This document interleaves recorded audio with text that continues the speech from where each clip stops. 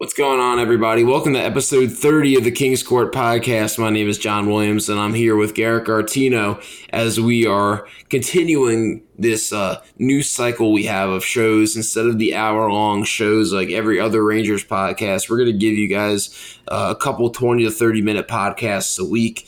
That way you guys it's a little bit easier for you guys, it's a little bit easier for us, and it's a little different from the other guys. So, Garrett, first off, how are you, buddy? I'm good, man. I feel like the last month has taken a year off my life, but we're moving forward. Yeah, man, I understand that. And now that the weather in North Jersey right now is like 22 freaking degrees, I feel like I've lost more than just a year from my life. I've lost about a decade, but I guess that is what it is. And when you look at the Rangers centers and you see their face-off stats, I guess it is what it is with them too. The Rangers are the third worst team in the NHL at face-offs. But taking a step back from that even, today the main focus of this episode is to talk about the center position on this team. What they are right now without Zibanejad, what they will be when Zibanejad comes back, and then the future at the position. But the face-off stuff, jumping right in, really concerns me, Garrett, because it's very hard to be a puck possession team if you don't have the puck from the start, and that's where the Rangers find themselves. Well, and we've talked about how the Rangers are near the bottom of the league in shots given up as well. And that's, they're clearly working hand in hand with each other. And it's one of those things for me, because I never actually played hockey, that I don't know if this is a situation where it's bad coaching at the NHL level or if the Rangers have just clearly put together a group of guys that are really horrible at taking faceoffs. You know what I mean? So it's something that clearly will get better when Zibanejad is coming back into the lineup. But even him, he's never been like a shining star at the dot. No, and unfortunately, Ryan Strome is probably their best overall face-off guy. So that could be a little bit of a concern. But the Rangers have brought Brad Richards down from his advisory role or whatever, and he's working with the guys at the face-off dot. And you look at Brad Richards' career, he was an awful face-off taker the first 4 years of his NHL career. He was around 41% the first 2 years of his career, 47, 46 after that. And then the year after they won the Cup, after the lockout, that's when it started to turn around for Brad Richards. He had 50%, 51%, had a little bit of a down year in 07, 08, but then had 56% face-off wins in 2007, 2008 with Dallas, and was a 50-ish% face-off taker for most of the rest of his career until at the very end, but he was still around the 48, 49%. So Brad Richards has a lot of experience winning face-offs, so they needed to do something because the Rangers are 47.7% on face-offs this season. I mean, the past couple games, I don't have the numbers in front of me, but I mean, they've had to be, they've had to lose at least 60% of face-offs. I think they lost 75% of the face-offs in the Panther game. Yeah, they were down. It hasn't been good. At one point, I think I remember the broadcast saying that they were 3-18 on faceoffs or something like that, and that was early in the third period or something. It was ridiculous, though, how bad they had been. Yeah, and I know last night they were Malkin won his first 8 faceoff opportunities, and they didn't have any Sidney last night. Yep, no Sidney Crosby. Great Ranger win too. Our boy. Kakko, man, dude, and Fox. It was the kids show. Did Fox and Kakko have a hand on every single goal? Yes. Well, that combination. So the first goal, Kakko scored, but Fox didn't have anything going on with it. Fox scored the second goal. Whatever. Then they both hooked up for the last one there. So, yeah, no, those two guys, I'm telling you, they're going to be special. But back to the centers. Back to the center position. So obviously Mika Zibanejad has been out for a while now. After scoring 11 points to start the season in his first 8 games with the team, he's missed 8 games. So Are you starting to get a little worried about the injury, Garrett? Because I know I am, especially with the Zibanejad's history of concussions. They're not officially coming out and saying what the injury is, but I kind of feel like that might be what it is. Yeah, this is probably one of the most annoying parts about being a Rangers fan is that every year they're like the least descript team when it comes to injuries and like disclosing what's going on with their players. And like you said, that's obviously the first thing that you turn your head towards is thinking that he has another concussion. He's been in a non-contact practice jersey for over a week now, so he's skating, but he's not a full participant at practice. And you don't want to rush a guy back from a concussion, but it would just be nice to have a little bit more knowledge on what's keeping him out. And at this point, I mean, the team's clearly moving forward as if they're going to be without him for a long time. They've given Hedel those top line minutes immediately since coming up from the AHL. And although I'd like to have a full lineup, especially with a team that's showing so much promise right now, I don't hate the idea of having to distribute those minutes a little bit differently to continue getting guys some ice time. Yeah, and it sounds like he's going to be coming back soon. That's what David Quinn keeps echoing, but it's still one of those things where they don't know, and that's what's so concerning. Right. So in his absence, I mean, how do you think the team did in his absence? What would you like to see them do better? What do you think they did well? And did anybody stand out to you? Well, I think that like the thing that's been the shining, or the silver lining to the Zibanejad injury is that it's made it so the secondary scoring actually has to like show up, and you and I That's have a really talked good about, point. and we've been kind of slowly like transitioning ourselves to being Ryan Strome stands, and it's crazy at this point where we're continuing to have that same conversation that they had at the end of last year, where it's like, is his scoring percentage or his shooting percentage sustainable? And now the big knock on him is he's playing with Panarin. So that's why he's creating so many opportunities and having so many points. But it's like, well, what does it matter if this guy's producing for us? You've got to value him a little bit differently than the guys that aren't putting up points for us. Yeah, and he's still like, he's not a young player, but he isn't an old player either. He probably still has a couple years in his prime. He's 26 years old. Doesn't turn 27 until July, and you know what? He's found a home with this franchise. He's played really well. 5 goals and 11 assists in 16 games. He's a point per game player right now, which is very impressive on a team that probably is going to be a little hard pressed to score a lot this year. He has 5 points in his last 4 games. He's been fantastic, and he has RFA status coming up at the end of the season.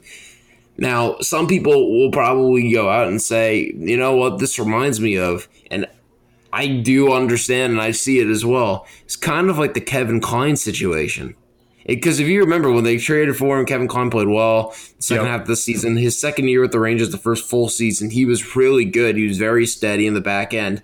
And then that third season, they held on to him a little bit too long, and his value dropped to the point where he was out of the NHL completely at the end of his contract.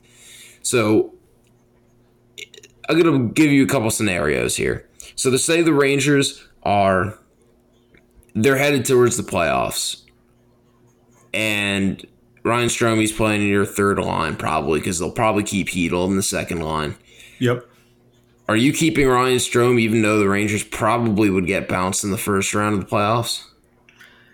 I think that it kind of depends on how they're using him in the lineup at the time. And, you say he's going to be on the third line, but what if, even though Zibanejad comes back, what if Quinn keeps him with one of those premier wingers and he continues to produce? I mean, like, the big difference I see between the Klein situation and Strome is that I think that the NHL has changed a lot. And, like, Klein was kind of in that same mold as Girardi, where it's like, right when he started declining, it was because the NHL was transitioning to a more offensive game, and this might be an opportunity for Strome to actually, even if he is being carried by a winger that's better than him, I think that it's a good opportunity for him to become a quality option. Depending on the price tag, because he's already making what this year, like 3.5, 3.1. So if that next contract is going to be like,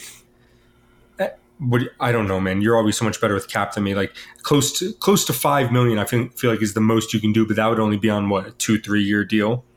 Probably. I mean, so he has just one more year, and it's only by a couple of days that he kind of got screwed by the cutoff, because the cutoff's July 1st, and his 27th birthday is July 11th. Hey, so we have the same birthday. What up? He kind of got screwed. Yeah. So come on the pod, bro. Come on the pod. You have the same birthday as me. That's the only thing. I really hope I got the birth date right off the top of my head. Yeah, I did. Wow, look at that. July 11, 1993. He's 1 year older than me to the day. That's pretty funny. That is very interesting. That is your Garrett Gartino fact of the day. Yeah, no, he kind of got screwed by the cutoff there, but I think the Rangers might get lucky because of that. Maybe they are like, okay, they're probably going to have to go to arbitration with him, and they can give him a 1 year deal of $4.5 million, $4 million, and then deal him at the end of next season, which I think. So then the other scenario I would give you is the Rangers are, and the Sixers got blown out. That's not cool. What's the score? 112-97. Hey, so they fell apart. What's Did that you number? The over? I don't know. I'm about to do the math. Let's see. Yes, dude. You were telling me not to tell you. That's money. 209. Hit that. So your, joy is my agony in this scenario, because the Sixers just got blown out by Markelle Fultz's bum ass and the Magic. But, that hurts me deeply in ways I can't explain. But back to Strome. If the Rangers don't make the playoffs, they're looking like they're going to be out of the playoff race by early March. Some team calls and is like, "We'll give you a second round pick for Ryan Strome. Are you taking it?" Yes, 100%. Because the next question I was going to ask you was, what kind of package are you looking for? And I think a second is right there where I was like, yeah, I take that. Even if it's a second and like a lousy prospect. So I'm kind of torn, because on the one hand, yeah, second round pick for Ryan Strome. If you would have told me that last year that we'd flip Ryan Spooner for a second round pick, right, I'd be very happy. But also, I think this is the point of the rebuild where you actually need players and you need some stopgaps. I think Ryan Strome, if they go into next offseason with Ryan Strome unsigned, he goes to arbitration. They get him back at a 1 year deal, whatever it is, $4.5 million.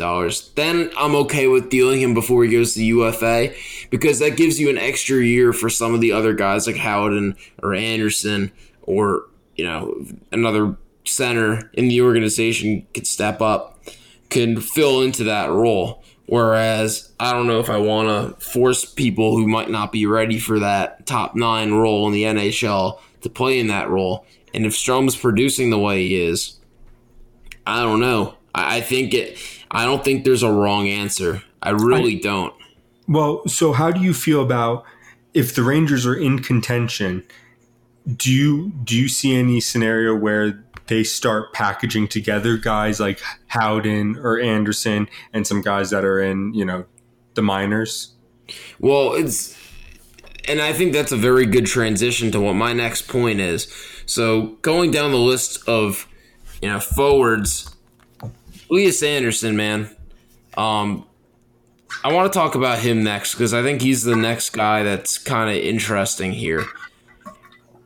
He has yet to score a goal this year, man. And now in 64 NHL games, he has 3 goals and 9 assists. Granted, not all his fault, because he hasn't really had much playing time. But definitely hasn't really earned his spot. And you hear David Quinn every time he's asked about Elias Anderson, he hasn't earned his spot. Yeah, I mean, So it's getting tough with him because I think that I'm still kind of trying to create like a cushion for him because of that limited ice time he's getting. But I don't know. Quinn, I feel like I don't think he's an unfair coach when it comes to ice time. Like, I do think that he plays his best guys. And clearly, Lias. I'm so bad at that, dude. I don't know what it is. Lias is like. You had it, dude. You were going for it, and I was so happy for you. Yeah. You got me all self-conscious with the Sather conversation before we started recording. Yeah, well, how do you say the guy on the Avalanche? Macker? Makar. Cale Makar. Cale Makar. Okay. I think that's the name I can't say for the life of me. Unless I'm wrong. I could be wrong again. But damn it. Like, you know what, though? Why am I trusting you with this name crap? You might be wrong. I don't know. I think that it's like maybe can Anderson get sent down? Like, maybe that's the best thing for him right now is to get sent down and be given the Hedl treatment. But do the Rangers think he's ever going to develop into that type of player? Or do they think he's a bottom 6 type guy? Well, I think that with the same scenario that they did with Hedl, it's like it's better to know than to have a guessing game. I agree. And Howden can handle fourth line minutes. Boo Nieves can handle fourth line minutes. You've got 3 centers ahead of them when Zibanejad comes back with Zibanejad, Hedl, and Strome. So it's like that's probably the best thing they could do for him. And if they don't, I mean, again, that's just one more sign that you're like they've not given up on him, but they don't expect the same thing that they thought they did. So what do you think is more likely to happen when Zibanejad's back? Elias Anderson moved I guess, to the AHL first. That's your first option. Moved off to the left wing, but plays every single night. Or the third option, gets traded at the deadline. Because to me, I think Elias Anderson's going to get traded. And this is the only scenario I see it happening. The Oilers have had a lot of trade rumors out there surrounding Jesse Puljujarvi, I believe is how you say that name. That's a ridiculous I just look at names and just like, okay, this is how it looks, so I know who it is. Like Buchnevich, I don't even know how I pronounced Buchnevich's name before he came here. But anyway, Jesse Puljujarvi has been in the rumor mill for God knows how long because of contract disputes and whatnot there in Edmonton. And then I think it was Darren Dreger who came out a week or two ago and said the Rangers have been in conversation with the Oilers about Puljujarvi. I could totally see a world where the Rangers trade Elias Anderson and maybe a 4th-round pick for Jesse Puljujarvi. And if they can pull that deal off at this point, man, that's a home run because Puljujarvi has a lot of skill and upside. Elias Anderson, I think, has a really solid floor, but I don't see much upside in his game. I really don't. I think I'm starting to jump off the Elias Anderson train, and I feel bad about it because I really like the kid, as a competitor, but I don't know if he has the skill to hang in the NHL long term. I don't know if you were on Twitter at all today, but I saw a super ridiculously long thread that somehow the topic ended up getting switched to Lias, and the one point that was made that started getting a little bit of buzz was the fact that in the preseason he was getting more opportunities with ice time, so he had more freedom to be able to play like a expanded version of his game, if that makes sense. And now being on the 4th line and being relegated to like such a small, time limit, he's playing a little bit more conservative and not he's playing timid. And I don't know if you buy into that at all, but I mean I could see a scenario where a kid is coming in and the expectations from his coach are, we need you to be consistent, and he's afraid that he's going to sacrifice creativity and productivity in order to fit what he thinks is consistent. Yeah, I mean, I definitely think it's a possibility. I could definitely see him trying to play it safe, um, and have more of a defensive tone to his game instead of trying to push the pace offensively. But his focus hasn't even he hasn't even been great in the defensive zone. So like if that's like his, I guess, point and purpose right now, it ain't working too well. Right. He needs to do something, and by something, he needs to start to produce. I think that's the bottom line. Make the most of your situation. I It's want to not an see him easy get one. sent down. I want to see him get sent down, which is a weird thing to feel positive about. But like, I want to see him get sent down and get consistent ice time and hopefully come out of it. I don't understand what the point of having him here from the beginning was. I never understood that. He should have been in Hartford this whole time. I With Boo absolutely playing the agree fourth with you, line, you man. think? What's that? With Boo playing the fourth line? With Boo playing the fourth line, with if you wanted to go sign somebody, Greg McKegg could be there permanently. Like any of those options, I would have been fine with. I don't need a special player in the fourth line of a rebuilding team in the first year of like the development stage. Last year, I don't really count. Maybe you count it for like D'Angelo, Hedel, and whatnot. But now I'm seeing Hedel is 20 now. You got Kako, you have Fox, you have Lindgren now. So this is like the first full development year. I think last year to me was more of like, okay, let's recycle our used assets and get some more picks and prospects. I think this is the first true developmental year. I don't care. You need placeholders. I guess that's my point with Ryan Strome earlier. You need those placeholders to allow the kids to take their time to develop. And whether it's Anderson or Howden, there was no point at all to have both of them in the NHL level when you have Strome, Hedel, and Zibanejad. There's absolutely no reason for it. And I couldn't agree with you more. It's time for them to either it's like shit or get off the pot. Like quit like playing this guy for 8 minutes when you know that you could just throw in some random schmo. Which I made a point of not too long ago where I'm starting to finally see the value in like veterans that play. You know what I mean? Like veterans that are journeymen that always seem to play 60 games a season for an NHL team. It's like those are valuable guys, especially right now where we are as a team, because guys like Anderson and Howden, they're not always ready to take on the role that you need filled at the NHL level.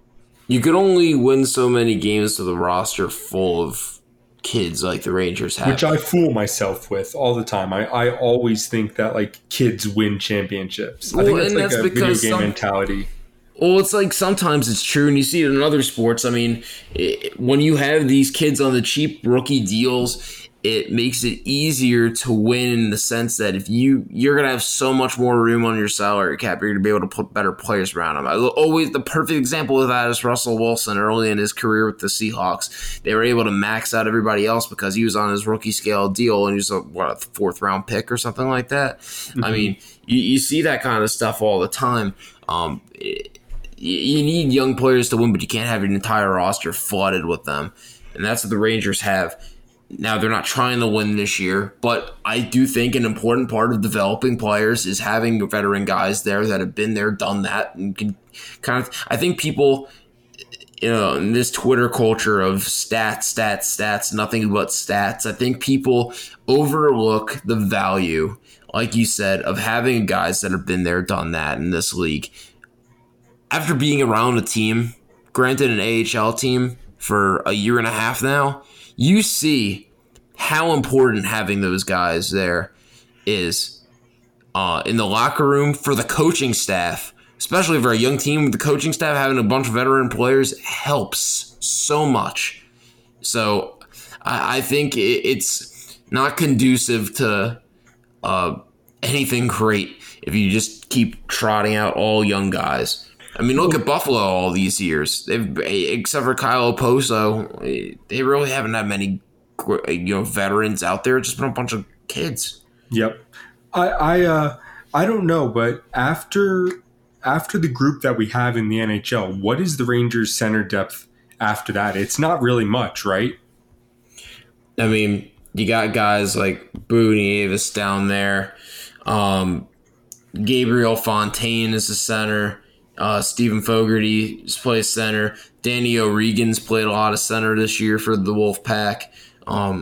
Vinny Lettieri. So, kind of guys that are all AHL lifer type players. Nobody, I'd say, none of our top prospects are playing center with the Wolfpack. It's just a bunch of very solid AHL veterans that are going to be able to produce in that league. I think that makes it probably even more likely that one of these guys gets moved, because we either need to reload by trading for a veteran center that we think can be a piece in the next wave, or we're going to have to trade and find some more picks and upside with that position. Because it's like we talked about the depth on it after the draft, but now we're just like, it's almost stagnating a little bit, where it's like you realize that you do need that next tier of player that we did have, the B's and the C's even, but we didn't have a ton of A prospects in the center pool. And it's weird to come to that realization, because the Rangers' first two picks, when they had this rebuild idea in mind, when they traded Derek Stepan, were two centers, Elias Anderson and Philip Hedl, who they expected to be top players, because they knew you had to build down the middle and on defense. Defensively, and we talked about that a lot last episode, the Rangers might have something. The Rangers, given that they're giving up all these freaking shots, potential is there for that defense. It's a young defense that has gotten a tiny bit better, played a little bit better in the Penguins game, although the second period wasn't pretty per se. But there's been progress, and it's going to be a growing pain type of season. But you see some of the potential reading through. With the centers, it gets a little tricky after Hedl and Zibanejad. If Hedl continues to play the way that he has, that's not even a guarantee. He's only played 7-8 games this season. He's also only 20. I think that I'm more confident today than I was obviously a month or two ago on Hedl's standing in the organization, but I think he's there. I think in the next few years we're going to be thinking that maybe who's to say that he can't be Zibanejad in a couple of years. Yeah, and we haven't really even talked about Brett Howden in this episode, but he's regressed a lot. I mean, he's having a sophomore slump. Not that his rookie campaign was anything too special, but he has not looked good defensively. He has not provided much offensively. I don't hate the combination with him and Brendan Lemieux, but I don't know if it's conducive to – you want him on the fourth line or the third line. But I don't know. Right now, he hasn't really done anything to deserve the third line spot. So my question to you, Garrett, flash forward the rest of this season. Fast forward the rest of next season, so 2021. Look at the start of 21-22. So 2 years from now. Who of the Rangers centers is still on the team? Well, I think Zibanejad is obvious. Zibanejad and, I mean, I would have to assume Hedl. I think I just planted my flag in Hedl, so he'll be here in that year. That could be taken many ways, but we're just going to stick to keeping it clean.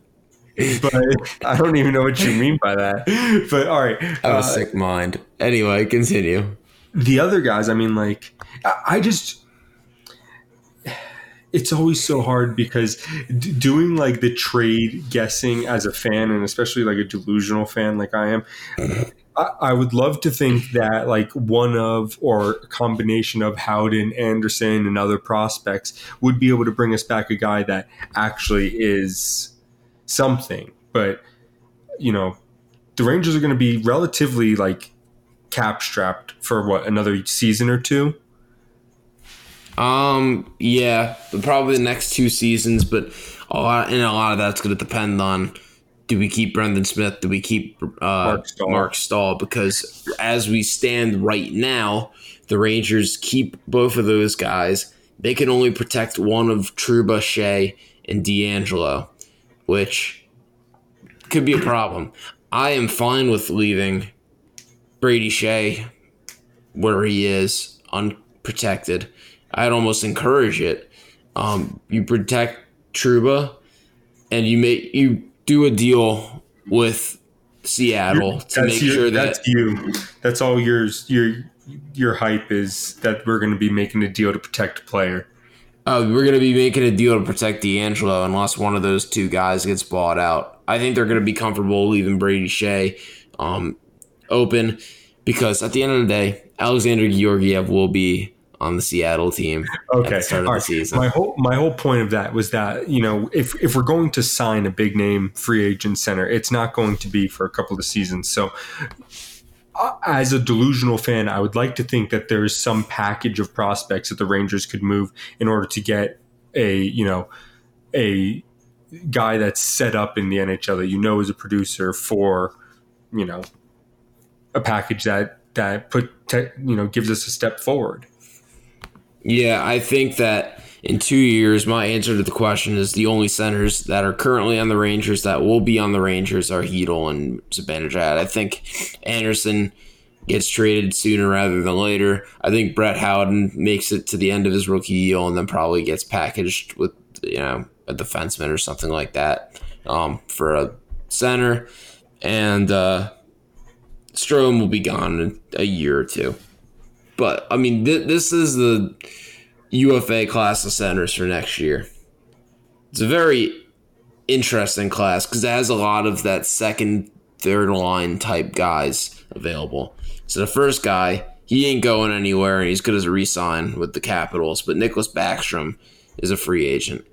He'll re-sign there. He's 32. He has 15 points through 19 games this year already. Mikael Granlund on the Predators is a free agent. I've never been a fan of his. He's like fine. He's like a good third line center. I'd be very happy with him on my third line, but I wouldn't want to sign him long term. Mikko Koivu probably gonna retire. Yeah, I was gonna say he's getting old. Martin Hanzal still hasn't played a freaking game this year, and he's probably not gonna ever play an NHL game again. All I know is that he's like 6'7", right? I don't think so. I think he's huge.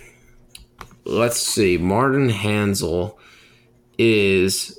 Oh, wow. You're close. 6'6", 230. I didn't realize he was that big. I thought he was like 6'1". Okay. Well, he's huge, and he's also very injured, so he ain't coming anywhere. Carl Soderberg, who's having a nice little season with the Coyotes. Maybe he could be something for a third line somewhere. Cody Eakin's out there having a really rough year. Charlie Coyle's going to get a decent contract. Max Domi, he could get something. He's an RFA, though. And then Ranger Killer, Jean-Gabriel Pageau. That's funny. He is the only guy on this list that I want the Rangers to talk about in the offseason. The only guy on this list, because I'm assuming Backstrom is going, and I don't want to sign him to a long-term deal anyway.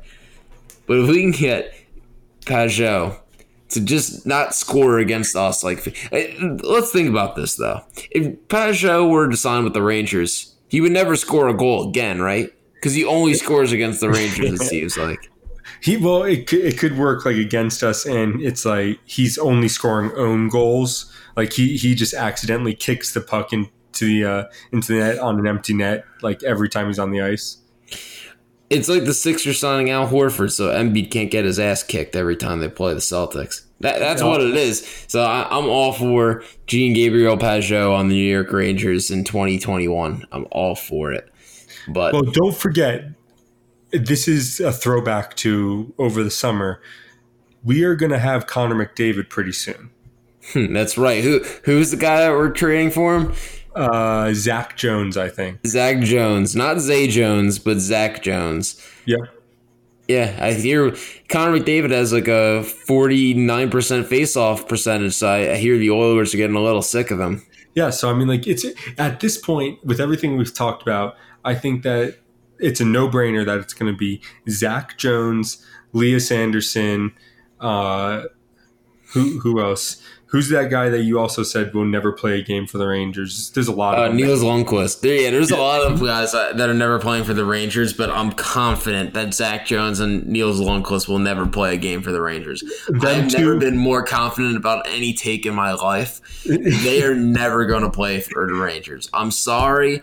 I hate to break it to you, probably crushed a few hearts. They're never playing with the Rangers. They're gone. They're gone. They're gone. They're going to trade one of them for a center. Done. Yeah, Done. It's McDavid. Done. Yep, for McDavid, 1-for-1 for Zach Jones. And Niels Lundqvist and Elias Anderson. No, we're not trading all three of those for that bum. McDavid? No, of course not.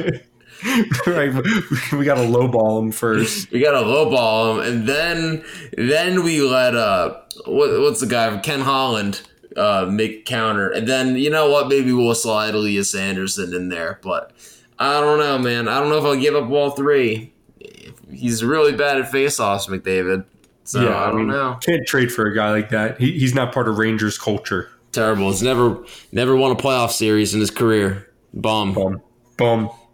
Speaking of bums, that would be us. And if you like what we do on this podcast, you could give us a 5-star rating on Apple Podcasts. We're up to 14 5-star ratings, Garrett. What?